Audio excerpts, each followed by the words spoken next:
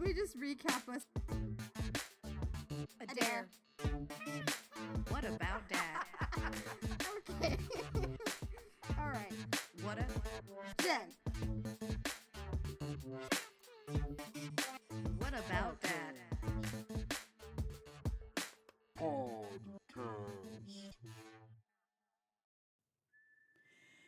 Well, hello, ladies, gentlemen, everybody in between. How goes it?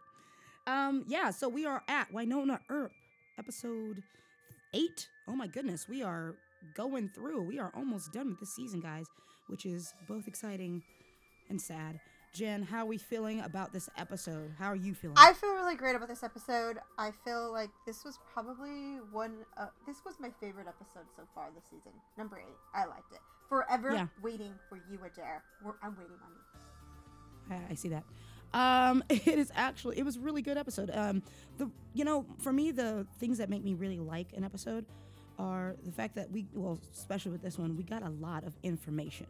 We got subtle information, we had humor, we had, a little bit of awkwardness and seriousness, but like at the end of the day, we got a lot of information. I love a good flashback, So, how do you feel about a good flashback, I think that we were absolutely left waiting all season for the Kate's backstory, and I was waiting.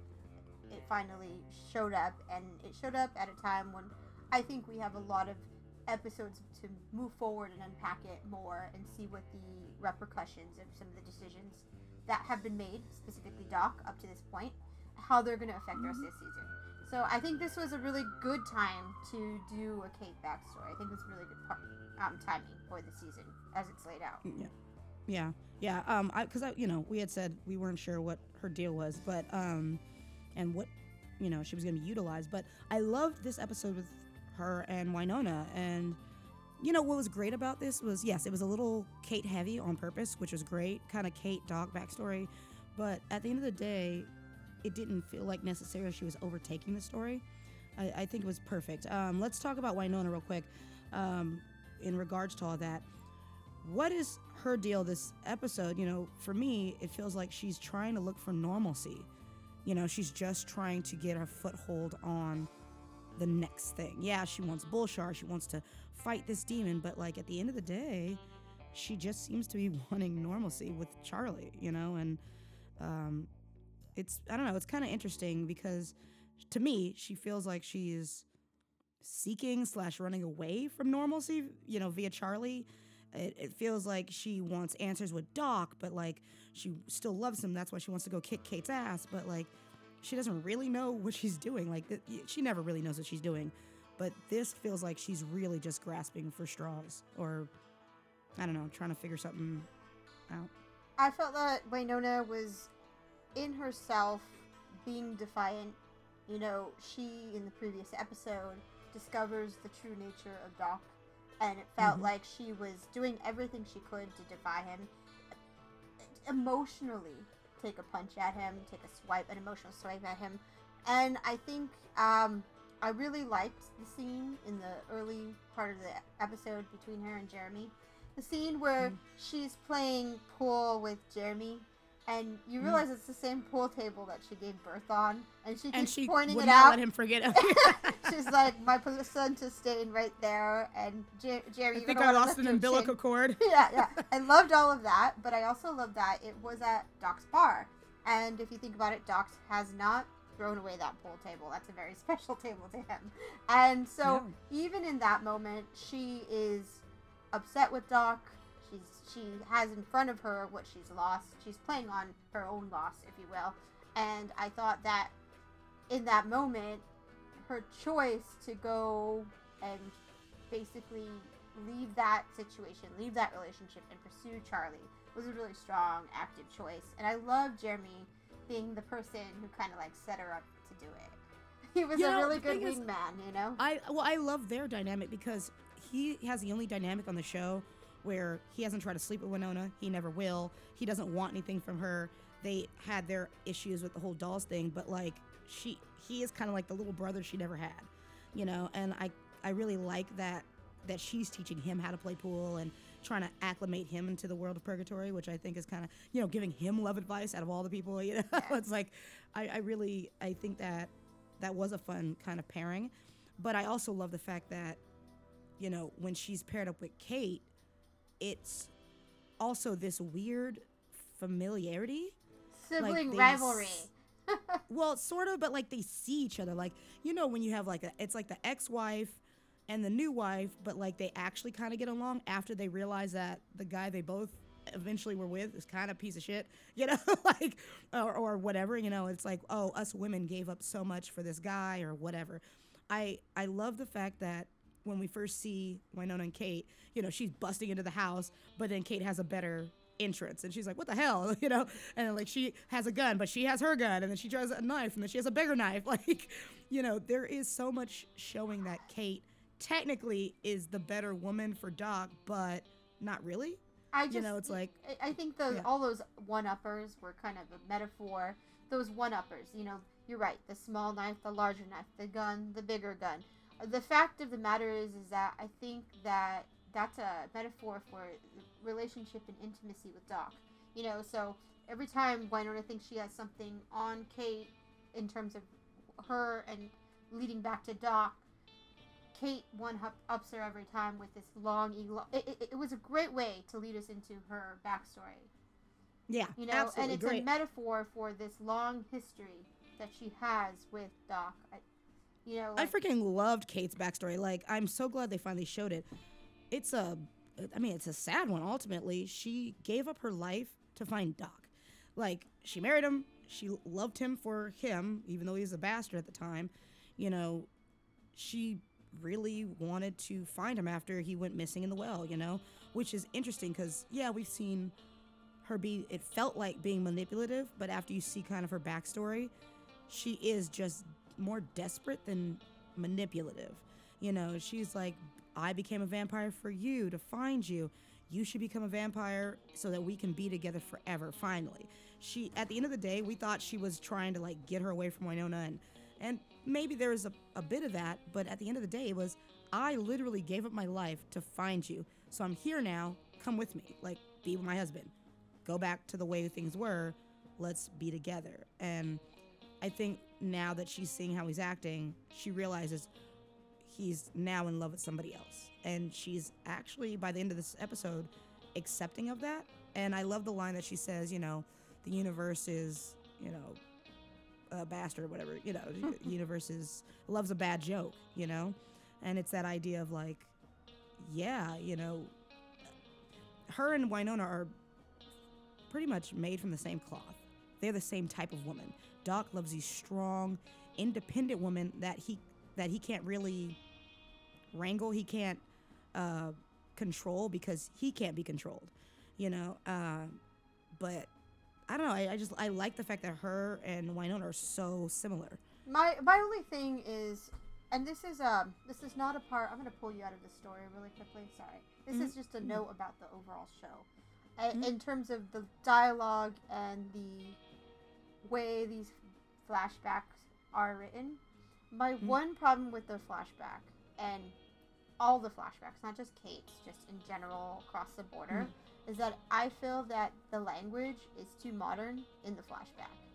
I feel like when I watch these flashbacks, I wish the writers would just change it up a little and kind of age the language a little bit, because one of the things I noticed in this episode was that Doc is not the only person from this past timeline that's still alive, but he's the only one who's doing, like, a North Carolinian southern accent, western accent, and I feel like all of these people are Bobo, Rosarita, all these characters, they existed in that timeline as well, and I feel like when I hear them talk, it's very modern, and that makes sense if they've lived up to a certain point and they've modernized their language.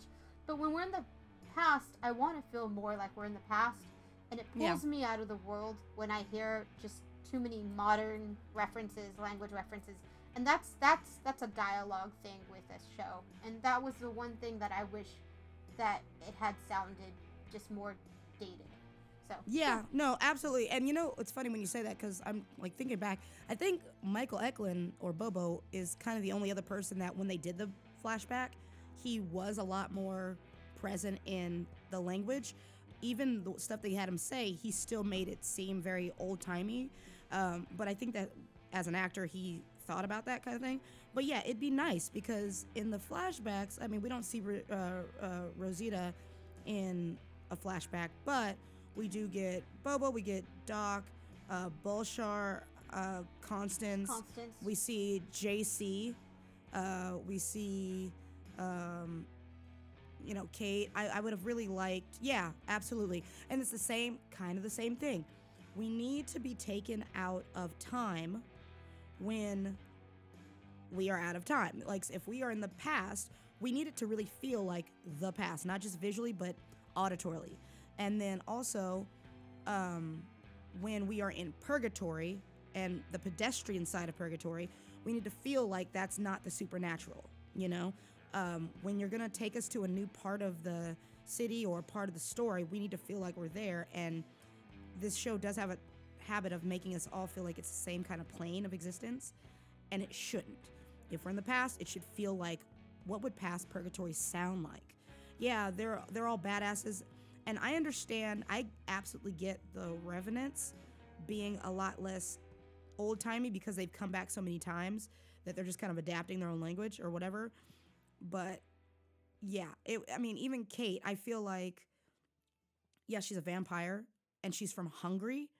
I would have loved her to have more of a Hungarian, not accent, but like sensibility. If that's where you come from, you never really lose where you come from. She's from Europe. You know, Doc. Yeah. She has Europe, And she's from Europe, Yeah, and I think that, like, yeah, Doc, he's kind of like a New Yorker. Out here, my dad, he hasn't lived in New York for over 25 years, maybe 30 years, but he still has a thick freaking Bronx accent, like, when you talk to him, because that's where he's from, you know? I get why Doc still sounds the way he does, but, like, but at why this doesn't point, Kate? I feel like Why doesn't if anybody we're else? doing modern Western, I feel like Yeah. Doc is the only one who sounds Western. So it's just like, I wish when we're in the past, it would just sound like the past. And I found that it pulled me out of it. It absolutely No, did yeah. last season as well. get Yeah, so it is that what was it- my one so- critique.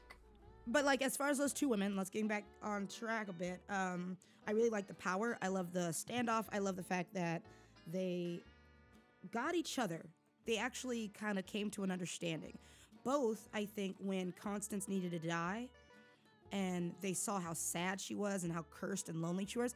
Technically, those two women are cursed. Kate's cursed with vampirism, and, Wynonna's cursed with this curse, and for both of those strong women to see this broken, another strong woman who's now broken and just wants to rest in peace, I think that's really fascinating. We can real quickly talk about, the fact that the Peacemaker turned blue when she needed to shoot Constance.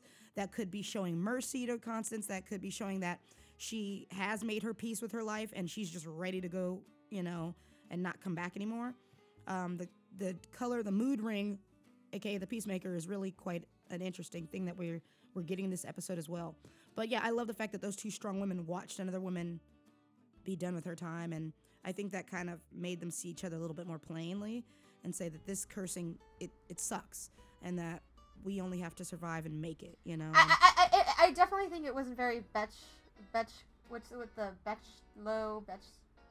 the test, the feminist test. Bechdel? Yeah. I don't know. It was two women essentially. Oh, the Bechdel text. Yeah. The Bechdel text. I don't know if this episode passed that actually, because it was two women, basically Wynonna and Kate, talking about a guy. Well, I mean, it was, but you know what? I don't think in that regard. I guess technically it doesn't pass, but they weren't fighting over a guy. They weren't fighting over a guy, but their dialogue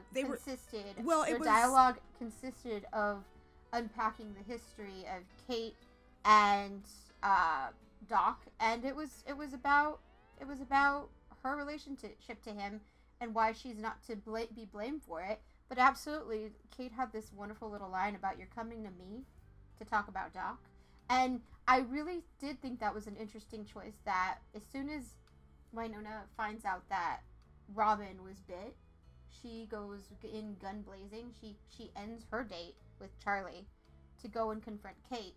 And I think that it did get us to a place where we finally had that conversation about Kate's past, and that was how they got us there. But it truly was one woman blaming another woman for a problem she's having with a guy.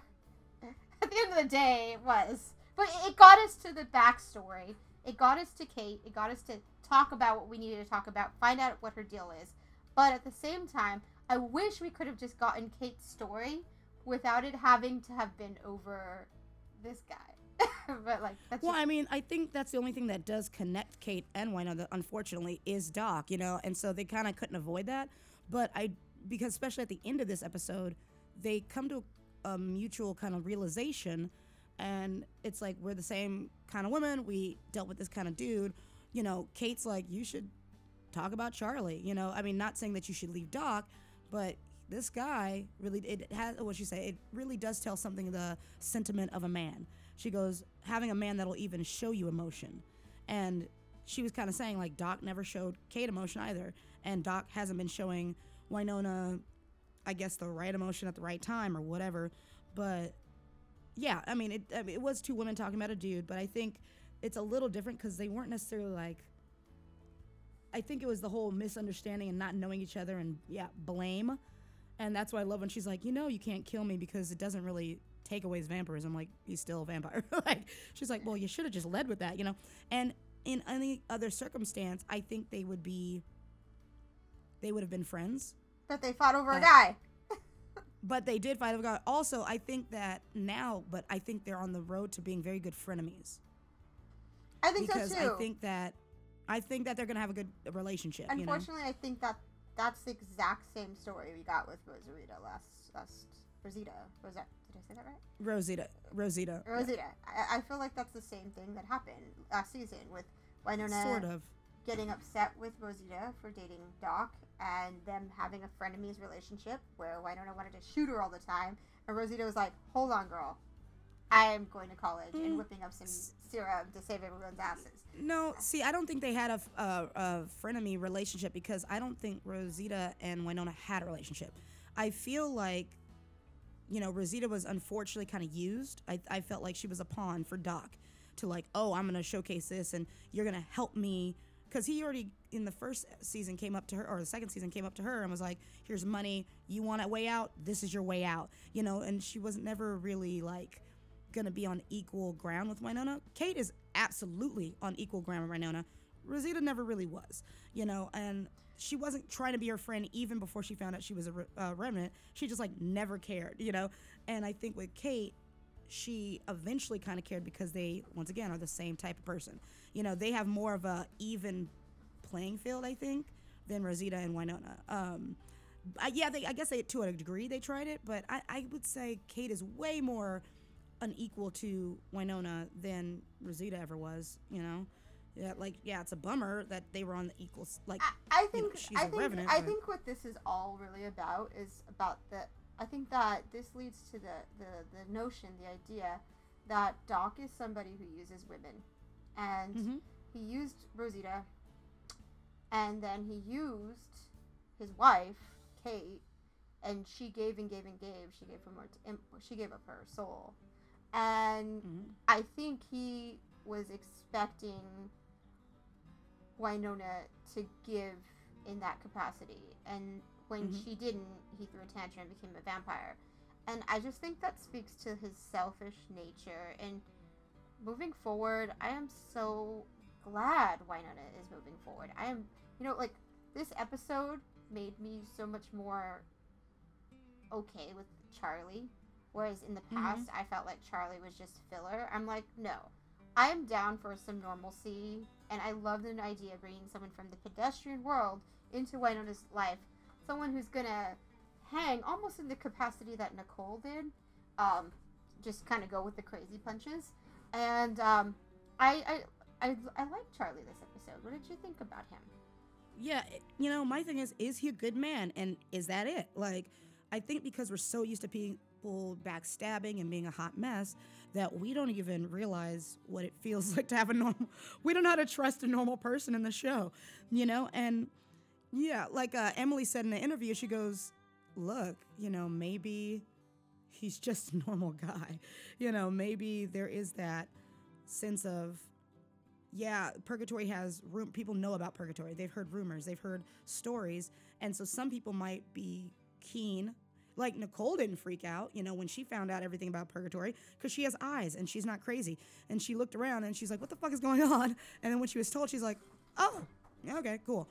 Okay, so Bunny Lawblow is also somebody who exists in the pedestrian world, and she also had the inclination that there was something abnormal about the town, and that was something that she seemed very aware of.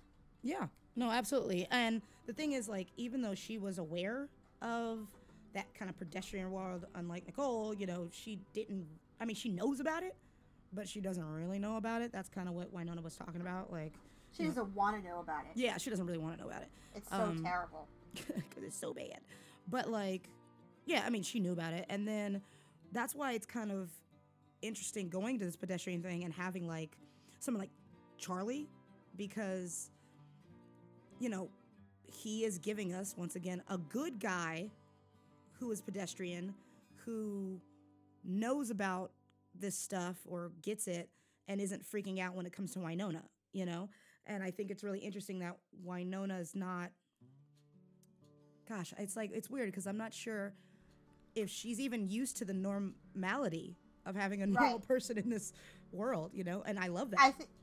I think that really speaks to how her character has matured, and it really started with this relationship with Doc where she was in this toxic relationship, and she's grown so much bigger these last 2 seasons by having that baby with him, and now the question is, can she do normalcy? Is she in a mature headspace to let this regular guy into her world? And actually, I think it's really interesting. I like the fact that, her normal are not normal, and this normal guy is making her kind of come out of her comfort zone. And I like that. I also love the fact that he's very confident in not necessarily becoming more, because he's like, all right, I get it. You said no strings, but clearly he wants more, And you see that with his relationship or this pairing, this episode with Doc.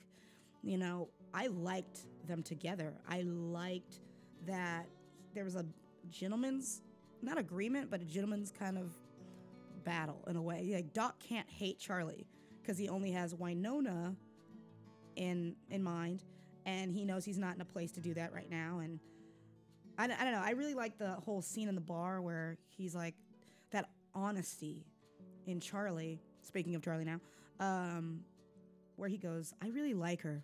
And Doc goes, I'm thirsty, not stupid, and then Doc has that honesty of saying, but you don't know her like I know her, and I love that because it's these two guys just saying it plain. Unlike Dolls, this triangle was very passive aggressive. Everybody was kind of assuming something.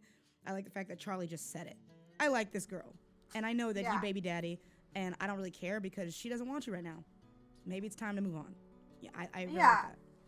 I feel like, in reference to season 2, you had Doc and Dolls, and there was a love triangle, but Dolls really kind of removed himself from the triangle in terms of contention for Wynonna's affection when Wynonna and Doc got pregnant, and so he wasn't really competitively invested, but we weren't given the gratification of seeing Dolls kind of check Doc's more impulsive nature, and it was really refreshing to see Charlie, who doesn't have any power, stand up to Doc, and even in the face of the supernatural, he was somebody who he stood up to the Stone Witch, up to as much as he could, to the extent of his ability before he gave in to allowing Doc into the fight. Exactly. But I thought that it was really, really admirable, and I can't wait to see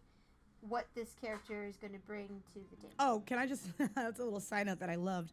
about their pairing, and you kind of see that Doc hasn't really been able to have bro time with a guy. And I see that that could be a relationship with Charlie. Not only does he know a paramedic who can help him get blood, but when they're talking about Charlene, the car, and he's like, wow, that's really good trunk space. He's like, I know, right? Like, you know, it's just like such a dude kind of moment. And I really appreciated the fact that, like, you know, they had that. And, you know, they're trying to, like, get the well open. He's like, is this where you put all your dead bodies? You know, kind of thing. And, You know, I was going to say really quickly for a second, I got the feeling that Doc was going to throw him down the well. I don't know what it was, but when he brought him to the well and he talked about his imprisonment, I thought Doc was like at that point where he would do that to Charlie just to be a jackass. And I was thankful that he didn't, but it just showed me like how far I think Doc has gone off. also, I feel like if he would have done that, Wynonna would have absolutely come and tried to kill him. So, like, I doubt it. Like, but I love the fact that they're over the well, and then because we have a great tradition of flipping people off in the show, I love the fact that Constance gets in the car and flips him off with her unattached hand. That's hilarious. Like, that kind of stuff to me is absolutely funny. And, like, and even Doc laughs about it, like, well, I stole her car, now she's still in my car. Ah, it's just fair, you know, what's fair in love and war kind of situation. And I think I like the fact that Doc even found that humorous. You know, it's like, this bitch done stole my car. And he's like, shoot out the tires. I'm not shooting out Charlene's tires. Like, you might, you know, I just love the fact that Doc loves his car. I don't know why. And I just love the fact that we saw it with the black badge guy who came in, and we're kind of seeing it with Charlie, that Doc even misses being around good men. And he had a posse with Wyatt. You know, that was his whole kind of downfall, is being in a posse and being needed by anybody. And I think that, you know, Charlie, even though is an adversary, I have a feeling is going to be kind of that new Dolls in Doc's life. You know, because he liked Dolls at the end of the day, even though Dolls was absolutely in love with his girlfriend or whatever, you know, the girl he's got baby daddy or baby mama, you know. So I really like that. And I love the fact that, you know, we get this new kind of dynamic. Dolls is this, you know, Count Docula, as we've been calling him, and he bit Robin. Yeah, Doc. Oh, I mean, well, I was saying that Doc loved Dolls to a point, and now Charlie's kind of filling that spot. But then I said, you know, I'm saying, talking about Count Docula now, he bit Robin, you know, and he's unhinged, and he's trying to learn how to deal with his vampirism, you know, and that's really interesting. But yeah, One of the things that came up for me with the vampire, being a vampire, seems that with being a vampire, it seems like there's so much less freedom. And / I feel like, yeah, he can punch a witch through the heart, but in the day, there are so many rules where you can entrap a vampire, like holy water on a rope, or disinviting them from your house, or the sun itself, or needing blood. It just seems that being a vampire is such a trap, and there's so many little rules about it in this world that it really seems that Doc has limited himself, and he's more weak than he's ever been. Absolutely. And so we even see that when he's like not feeding, and actually when they were doing the walking in the snow, I thought that Charlie was going to offer himself to Doc to feed him, like, because that's a big trope when you know, vampires like tired or whatever, and they're like, okay man, I get it, we have to do this, so you can bite my hand, you just gotta stop, you know, and control yourself. And that didn't happen. He was just like, I like the fact that Doc is like, go ahead, knock me out, because that's the only way that, you know. And I appreciate the fact that Charlie was strong enough to knock him out, you know, in that state or whatever, but he was so weak. I appreciated that. But going on to, you know, Robin and the fact that Doc bit him. Doc lost control. Yeah, he got ravenous, you know. He has no idea what it is he's asked for, and I was really shocked by that. And he didn't have the control to stop himself. And I was just telling you that it feels like poor Robin is the Nicole Hot of this season. It's true. Season 2 version of Nicole Just Hot getting his ass kicked. transferred over to Robin. Robin has been kidnapped, turned into a tree, manipulated by Bullshare. He's been bit by a vampire. Since meeting Jeremy, he has got a target on his back. And it's sad, but I appreciate it. He's just absolutely the least. He has the least amount of power in the world, and it seems that the spiritual world, he's not doing well. No, he's not doing well. He's not doing well in it. Some secrets are best left kept. I really like Robin, and I like the fact that he's very chill, and he's also another person who's like, well, there's supernatural stuff, and I loved this kind of gay kumbaya in the barn after he's like talking to the trees and in the corner and all the whole thing, and they all go around and go, well, I was possessed by a demon. I have a ring that's following me. I got stuck in a car with my mom. Like, I love that. Like, honey, I know it seems weird, but you're gonna be fine. Yeah, it's all the things you could talk about at a giant gay dinner. We were given that finally. Like, that was one of the BGD things on our list that we had hoped for, which was a double date. And when Jeremy was like, we're going on a double date tonight, or when Jeremy calls Robin to go on the date, and Robin's so cute and he's so excited about going. He's like, what should I bring? I just love that. I had so much hope for that scene. Like, I was truly hoping we'd get like dinner and get to see what they were eating and what they talk about. Yeah. And I just felt like I could watch an hour of Way Hot and whatever Jeremy Robbins' ship name is. I could watch an hour of that, just that, and enjoy it. And it's adorable. I loved real quick, kind of backtracking to Jeremy. I really love Jeremy. And how he's grown as a character and how he's kind of meeting Robin has given him a little bit more of a boost. He's way sassier and way more blunt because he is the heart of this group now. I think that, well, let me say the moral compass of the group, maybe not the heart, but the moral compass. He, is getting sassier. Like when Dolls died and Wynonna was being mean to him and he goes, I get it. It's easier to blame me than the dead dragon. It's like that was super ballsy to say in front of Wynonna at that time. And the same with Doc. And when Doc came in, he goes, how dare you bite him? Like, you don't get to tell Robin or me that he's sick. You don't get that choice. And he goes, this is why Wynonna left you, and really to say that in front of a vampire and the guy you have a crush on or whatever, it's like, that's ballsy as shit, Jeremy. And I like the fact that he's fighting for something. Jeremy now has something to fight for. I mean, yeah, he's fighting for Alice and Wynonna and all that stuff, but really, Robin is something he gets to fight for now, And I love the fact that we got backstory. We get why his groin wakes up when there's sadness, It's like, it's so bizarre, but like, I really appreciated getting just that glimpse of Jeremy. And I just like him and Robin together because a stronger Jeremy makes him a less passive character, Yeah, absolutely. I think that one of the things I really liked in this scene, the big gay dinner party scene, was I truly enjoyed seeing Waverly and Robin discuss the past. Yeah. That Robin is somebody from the pedestrian world who knew Waverly in high school, who knew the Earp sisters in high school. And we never got that when we were first introduced to Robin. We just got that introduction, but it was never like, hey, this is Nicole, this is who I'm involved with.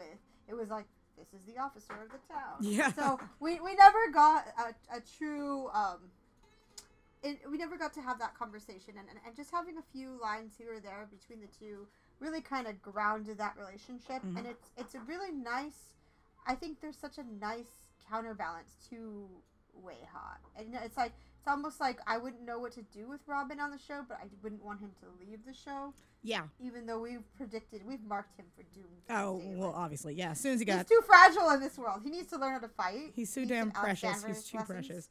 Well, my thing is, I really feel like that balance is great between Way Hot and Jeremy and Robin. I think that seeing, like I said, it's just nice to see something not supernatural for a minute in a moment. Also, can we just give a shout out? This is the first time I've seen it. I'm 33. First time I've seen a double date between two, homosexual couples. It's freaking awesome. I love the fact that they're precious and basic, and they're just trying to have a good time, you know, and this ushered one of my favorite scenes. Yes, go on. I already know you want to. I'm bubbling. I'm just seeping through the seams.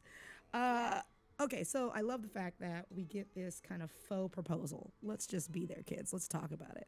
You know, it's such a parallel to Doc's kind of faux proposal to Wynonna. You know, he had his ring, it fell off. He's picking it up and he hands it to Wynonna, saying that, here, I give you my life ultimately. Now we have this accidental proposal by Nicole. You know, she talking to Jeremy, and all of a sudden the ring of Balshar pops into this, you know, biscuit, and she drops it and goes to pick it up and is like, what the hell? And then Waverly thinks she's getting proposed to. So many things here I love.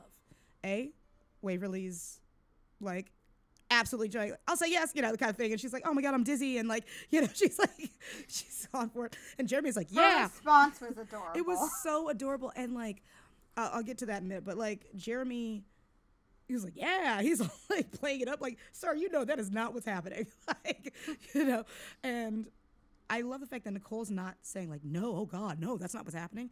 She's just like looking like, oh shit. And then she's like, this is Balshar's ring. Like, it's not a matter of, I don't want to propose. It's oh my God, I feel awkward because I know what this ring is, you know? And I love that. But with Waverly's reaction, the thing I liked about her reaction, and we've seen this twice now, or at least once recently, with Wayhot, I like their domesticity. I think that, I don't know, lately it's felt like we're intruding. Like, as an audience watching Wayhot, sometimes, like, with the Christmas outfit and she's dancing for her, and it's so uncomfortable and awkward, I'm like, I don't feel like I should be here for this. Like, I feel very uncomfortable watching. I love it. Are you saying you don't want to watch I need you to calm down. Engaged? I need you to calm down. What I was saying is that... Are you saying you don't want to have that in your eyes? No, that's not what I'm saying. What I'm saying is there are moments that people can capture in TV, and because they have such great chemistry, that feels like we are intruding on super personal moments. It's like they're so believable that you're just like, should I be here for this? You know, and like, I know we're gonna love / be super like when they really do get proposed, you know, and do, you know, propose and all that stuff. But get like, engaged. Yeah, get engaged. But get proposed. Yeah, you know, I couldn't. English is not mine. You're having a hard time. You can't think of the thought and say it's not too giddy. You're like a robot that's gone fried. It's true. You know, cannot compute.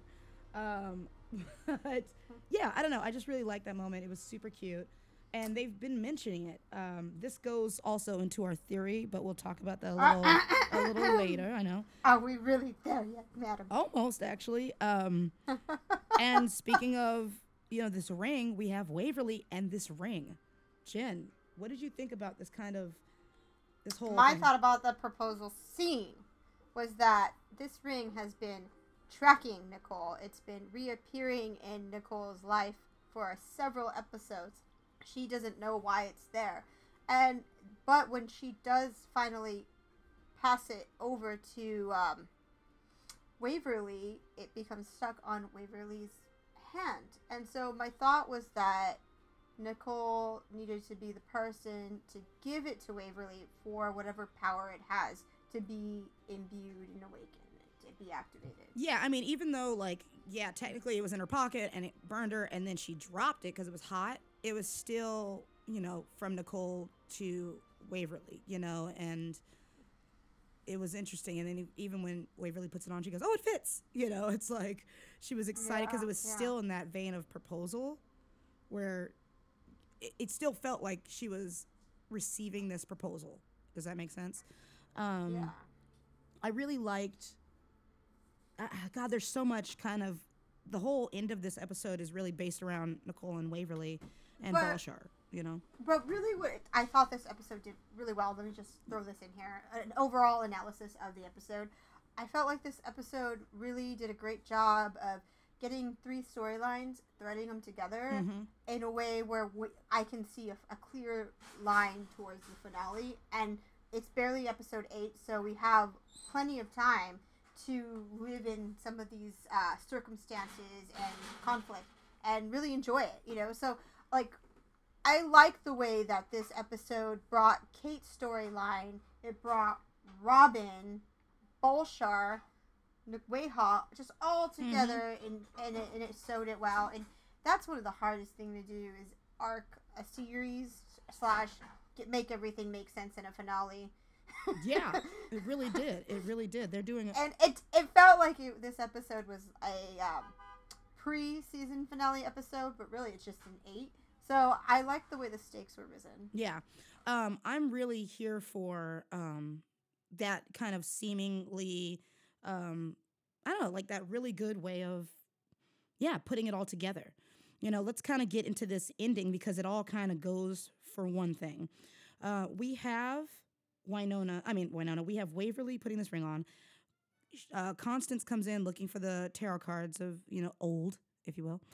And having like that whole moment of like, she goes, oh, the ring fits. And then Constance turns around and tries to attack her because that was her ring. That was, in a way, I do believe, her husband's ring, or why does it fit? And she attacks, and we see this awesome superpower from Waverly, which, cool. I'm here for it. Green Lantern. Yeah, very good. And it's very angel putting on. It was white. It was a white color power. White color power. She's looking very angelic in this thing. I'm here for that. She was wearing that white fur. Very much like wings or like feathers, if you will, which I loved. I love the fact that we get this, branding. It's like now on her finger. It's stuck there. I love the fact that Kate, when Wynonna comes back in the barn or whatever, and she's like, what'd she take? I love the fact that Kate holds her hand and goes, this thing is older than time itself. Hold on to this relic. Because Kate already read and saw what Waverly was in the cards in a few episodes ago. So Kate, I think, knows that Waverly needs to have that relic, Yeah. Which I think is really interesting, and we kind of glossed over it. But the fact that she sees it for what it is really interesting. Now let's get into a bit of this last part. Let's talk Bolshar, and then we'll kind of work back into the theories with Nicole. And I think in order to do this, we have to really look at Kate and what she predicted. Those 3 cards, and we pulled them up earlier. Yeah, on Kate's cards. The connotation of what's on those cards, in order for what Bolshar was missing, because he's looking for something, was his future. His future that was read years ago by Kate. And Wynonna figures out that future is locked with hers. So she's able to see what it was that was missing. And it was interesting. It was the lovers, the tower. Yeah, and the devil. Real quick, just to give you guys some information on it, if you want to go to Kate's cards on Twitter, you can look this up too. But let's real quick just like give a small, description of kind of each card, if you don't mind. It reads like a 50 Shades. Well, it does. I'm not gonna read that part because you guys, it's a little long. You guys can read that yourselves. But I'm just gonna go to the keywords of each card real quick. So the first one's the devil card. And that was Bolshar's past. And it says cages, prisons, bondage, hell, lies, illusion, the need to keep solidarity in your beliefs, continue to do what is right no matter what should happen, use the power and force of your fate for good, channel and direct it towards your destiny rather than your destruction, your shadow side. So there could have been a positive, if Wynonna's a twin, tarot card twins with Bolshar, then you can literally see the difference between when it would be applicable to Wynonna and when it's applicable to Bolshar. The next card is the Tower, and the Tower has these are the keywords for the Tower: initiation, liberation, power, dominion, destruction of illusion and conventions, disillusion, and individuality. Freedom from unnecessary things and things which are no longer part of your reality. Stress, misery, depression are part of the tension of letting go of old paradigms. Eventually, you will find your way again. The crack of the whip, the strike of the lightning, the tip of the spear, shattered definitions. Find new words, equilibrium restored. And that's for the tower. And that's very much, once again, Wynonna or Bolshar, which I think is really fascinating. And then we have the last card, which everybody's losing their shit over. Now I suggest you guys all go read on Kate's cards the description of the lovers and the tower. That is some 50 Shades, like Jen said. It is real steamy, and you're just like, get in there. You're like, what am I reading? Get in there. Roll up your sleeves. Start to read that out. Now, this is the lovers card. Yeah. This to me is part of our theory, and we'll talk about that at the end. Marriage, joining union, love, attraction, acceptance, non-judgment, inclusion, beauty, perfection, peace. So there's that. And then real quick, I'm going to read the reverse of those words. Difficulty joining, judgment, exclusion, captivity, servitude, and slavery. The reason why I'm reading I read the reverse is because I really believe that the initial wording of it is geared towards Waverly, and the negative side of it is geared towards Bolshar. Now, those are just the 3 cards. Make sure you guys head over to Kate's cards. I'll try to put the link in the description later. Just to get some more familiarity on those words. But yeah, it's a lot. Those cards are really interesting. What does Bolshar want? Garden of Eden. Jen, you have some thoughts on that? I think that I do. I have a whole prediction. I'm ready to unpack now. Go ahead. So Bolshar and if you look at Bolshar and what he's done in all of the lore and up until this point, is that marriage is a huge, huge, huge part of what he does. Mm-hmm. And what he does is he controls women, and he turns them into witches, and he uses them to amass more power. And so a marriage with him really does lead to destruction and servitude. If you look at Clutie in this episode, mm-hmm. she does not go to hell because she was subservient. She was cursed as Kate and Wynonna are. And now the opposite of that would be, so if he's a devil, the opposite of that is the angel, and we're finding out that Waverly is some form of a hybrid angel. And the opposite of that is the other side of the card, which basically describes Wayhot in a nutshell. And so the idea at the very end with the Garden of Eve, I felt like this whole episode was kind of filled with these references to sex and wangs, penises, towers, they even said it, sex, and they said Adam and Eve, the first couple to copulate and create. And so, in my opinion, it seems that Bolshar has come to Purgatory to find Eve, and that he himself thinks that he is Adam to fulfill a purpose. And it seems that weddings is a huge part of what Bolshar does. So it seems he wants to take Eve as a wife, and that to me is Waverly, the person the ring fits on, the ring which we think belonged to Julian. Yeah. So our thoughts is, our money is on this. The finale, episode 13. We see Bolshar. You agree with this, right? Adair and I both think that Bolshar is going to kidnap Waverly and force her to marry him. Well, we're partially in agreement with this, but continue. He can fulfill this prophecy. She can be the Eve to his Adam. I personally think he's gonna want to. He needs to create something with her. He needs to get her preggers. But here's the thought: we think that during the ritual that it's going to somehow Wynonna is going to show up with her gang, and they're going to swap out Bolshar for Nicole, because both Adair and I agree to this.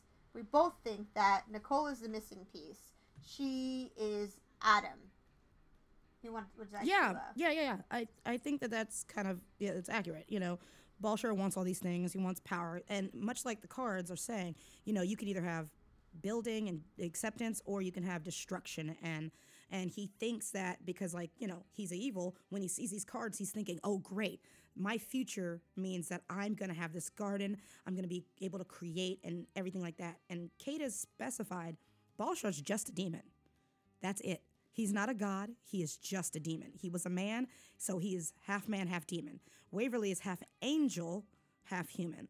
And I think that the you know the ring sealing on her finger and saying it's the garden means that she's the ultimate keeper of that garden, and she's the one who's supposed to be there. And I do believe that Nicole is Adam. They've already established that they're soulmates. They've established that in any time they're going to be together. We've established that the ring, out of no real reason yet that we can see, has gone to Nicole. Why has this ring been following Nicole? To get to Waverly? There are multiple times where the ring could have just popped into Waverly's hand. When Jolene was being a piece of shit, it could have popped in and saved her. When all these other things were happening, when Mama and that, it could have easily gone to her already. But no, it went to Nicole. The ring needed to have Nicole give it to Waverly in some way. She said she's always known she's been an angel. Why did Nicole get saved out of all the people at this Balshar massacre? Like, they're intertwined.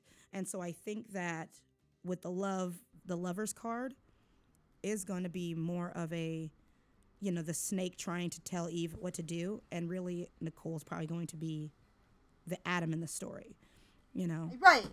And I want to take it one step further and think, I don't think that we're going to end the season with an engagement. My money is on a full-on Miss and Miss Earp Hot's wedding. I think they're going to end up married. That's it. And I think there's been a lot of foreshadowing this, since if you look back at the clues, you've been getting a lot of them from Nicole throughout this episode. I mean, there's been a lot of foreshadowing leading up to this. Lots. I also think that the garden is, the tower is a wang. The garden is fertile lands. It's a vagina. It's sexual. And I think that Balshar needs to copulate. I think he needs to create something. He wants to create something evil with Waverly. And I think that Waverly's the garden. And I think this is why Balshar was like, oh, I promised Clutie Waverly, and, his whole thing of trying to get out. And I think it's going to be really interesting. And, freaking kudos to the writers and Emily for thinking, we're going to make the first people two lesbians, or a bi girl and a lesbian, to be fair. And I'm like, that's never been done. And, we have a bi angel and all this other stuff. And I think that that's really interesting. Also, the past few episodes have really been saying, sacrificing for love. I think that, maybe not even the idea of it might be a switch marriage. I mean, I think they might get married, but not necessarily under their terms. I think it'd be really funny and kind of cute and interesting because, we don't know if we're getting a season. We're getting a season 4, obviously, but we don't know what happens after that, So maybe they do have them be married, and it's an interesting way hot family thing that's now going to have to happen, and who knows. But I think that's going to be our theory for this episode, and I think that's kind of the ending that they're showing. There's a reason why Nicole and Waverly are important, and not just to us, but into the actual Balshar story. They are connected now, and I don't think that either of them is going to let each other go or get married or whatever. So I think it's going to be they're forcing shotgun wedding to bunch of demons shotgun wedding to Waverly and Balshar, and then it's gonna be get in there, Nicole. You can't stop the ritual. It'll kill her. Get in there. Yeah, or something. I think that's gonna honestly that would be probably the best thing to see. Okay, so I don't know. I just had some questions for everybody out there because want to wrap this up a bit and get your guys' impression. Do you think Nicole is the new Adam? Is Nicole the new Adam? What are your thoughts, guys, out there on Bobo? Where's he at? What mayhem, shall we say, awaits us with Bobo? I'm so excited for Bobo to come back. It's just when he's not in a well, where does he go? That's my question. Sleeping on a couch? Is he eating top ramen? What is he? Is he at a restaurant? I don't know. Does he get money? I don't know how this works. Where did Mama Earp end up? Where's she going? I mean, we get where she said she's going, but is she going to come back? Where's that going, Where's Kate? Where's she going to go? She said, I'm looking for a stagecoach, but that can't be the last time we see Kate. That made kind of no sense to be here's the backstory. Good day. So. Yeah, that would be too much of a convenience to do that. Yeah, absolutely. You know, why even have the backstory where if you're going to get rid of the person in the next episode? Yeah. Doesn't make sense. Exactly. So, where is she going? Anyways, yeah, that's kind of only those questions I have. Here's another question I have. Yeah. How do you lift a vampire curse? Like, can it be lifted? Can Doc be restored? Well, the way that they're doing, well, we don't know, but the way they're doing this particular trope on this show is different than other stuff. Instead of all these fangs, they have grills, and and it's like the way they turn is pretty quick, and they can be in the sun, and it's a whole thing. So, I don't know. They could think of some real random bullshit because, Emily loves Josh Whedon's setup of Buffy, but she doesn't want to emulate that. So she wants to do her own version of vampirism. And who knows, maybe it can be cured. Maybe once the entire curse is cured, maybe even Kate gets, that'd be kind of a cool prediction, of Kate also gets her vampirism back and turns Doc back into human, and maybe they're together. I mean, not gets her vampirism back, but gets her human life back, and maybe that's what happened. Who knows? But, yeah, I think it's really interesting. Guys, this episode was everything. What do you give it, Jen? I give it an 8. Same. Yeah, I'm definitely on the same. I think this is one of the best episodes, and I'm absolutely excited for next episode because we get Way Hot going to a jeweler, and I think it's a Groundhog's Day situation.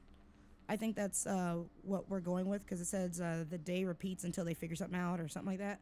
So I think this is going to be our applicable, not applicable, but our Can't freaking wait.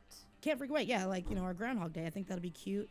I think we're gonna get some good Way Hot. I think we're gonna get some good Jeremy moments. I think it's gonna be really intense. Also, Bullshar. Oh, that's the thing that everybody's losing their shit about. Is the dress blue or is it gold? Nobody knows. With this whole Peacemaker, when she points it at Bullshar, it looks, at least every time I've seen it on different screens and different things, it looks like the gun turns white when it was in front of Bullshar. Now, is that because he's the one who put the curse in place in the first, he put it on Wyatt's gun to kill revenants? What's the deal? Why, even though he's a demon, why does it not turn orange for him? Why did it turn white? So that's the kind of stuff I can't wait to see about, I think that's going to be pretty cool. Anyways, guys, it's been great. Hit us up. Let us know what you think and your thoughts, So have a good one. Yeah? Yeah. Don't go vampire for a boy. There it is. Moral of the story. All right. Have a good one, guys. Thanks for listening. And if you want to take us on the go, we are now available on Podbeam, Spotify, iTunes, iHeartRadio, and YouTube. And if you want to slide on over to Twitter, make sure you find us at whatabout_dat. Hope to see you soon.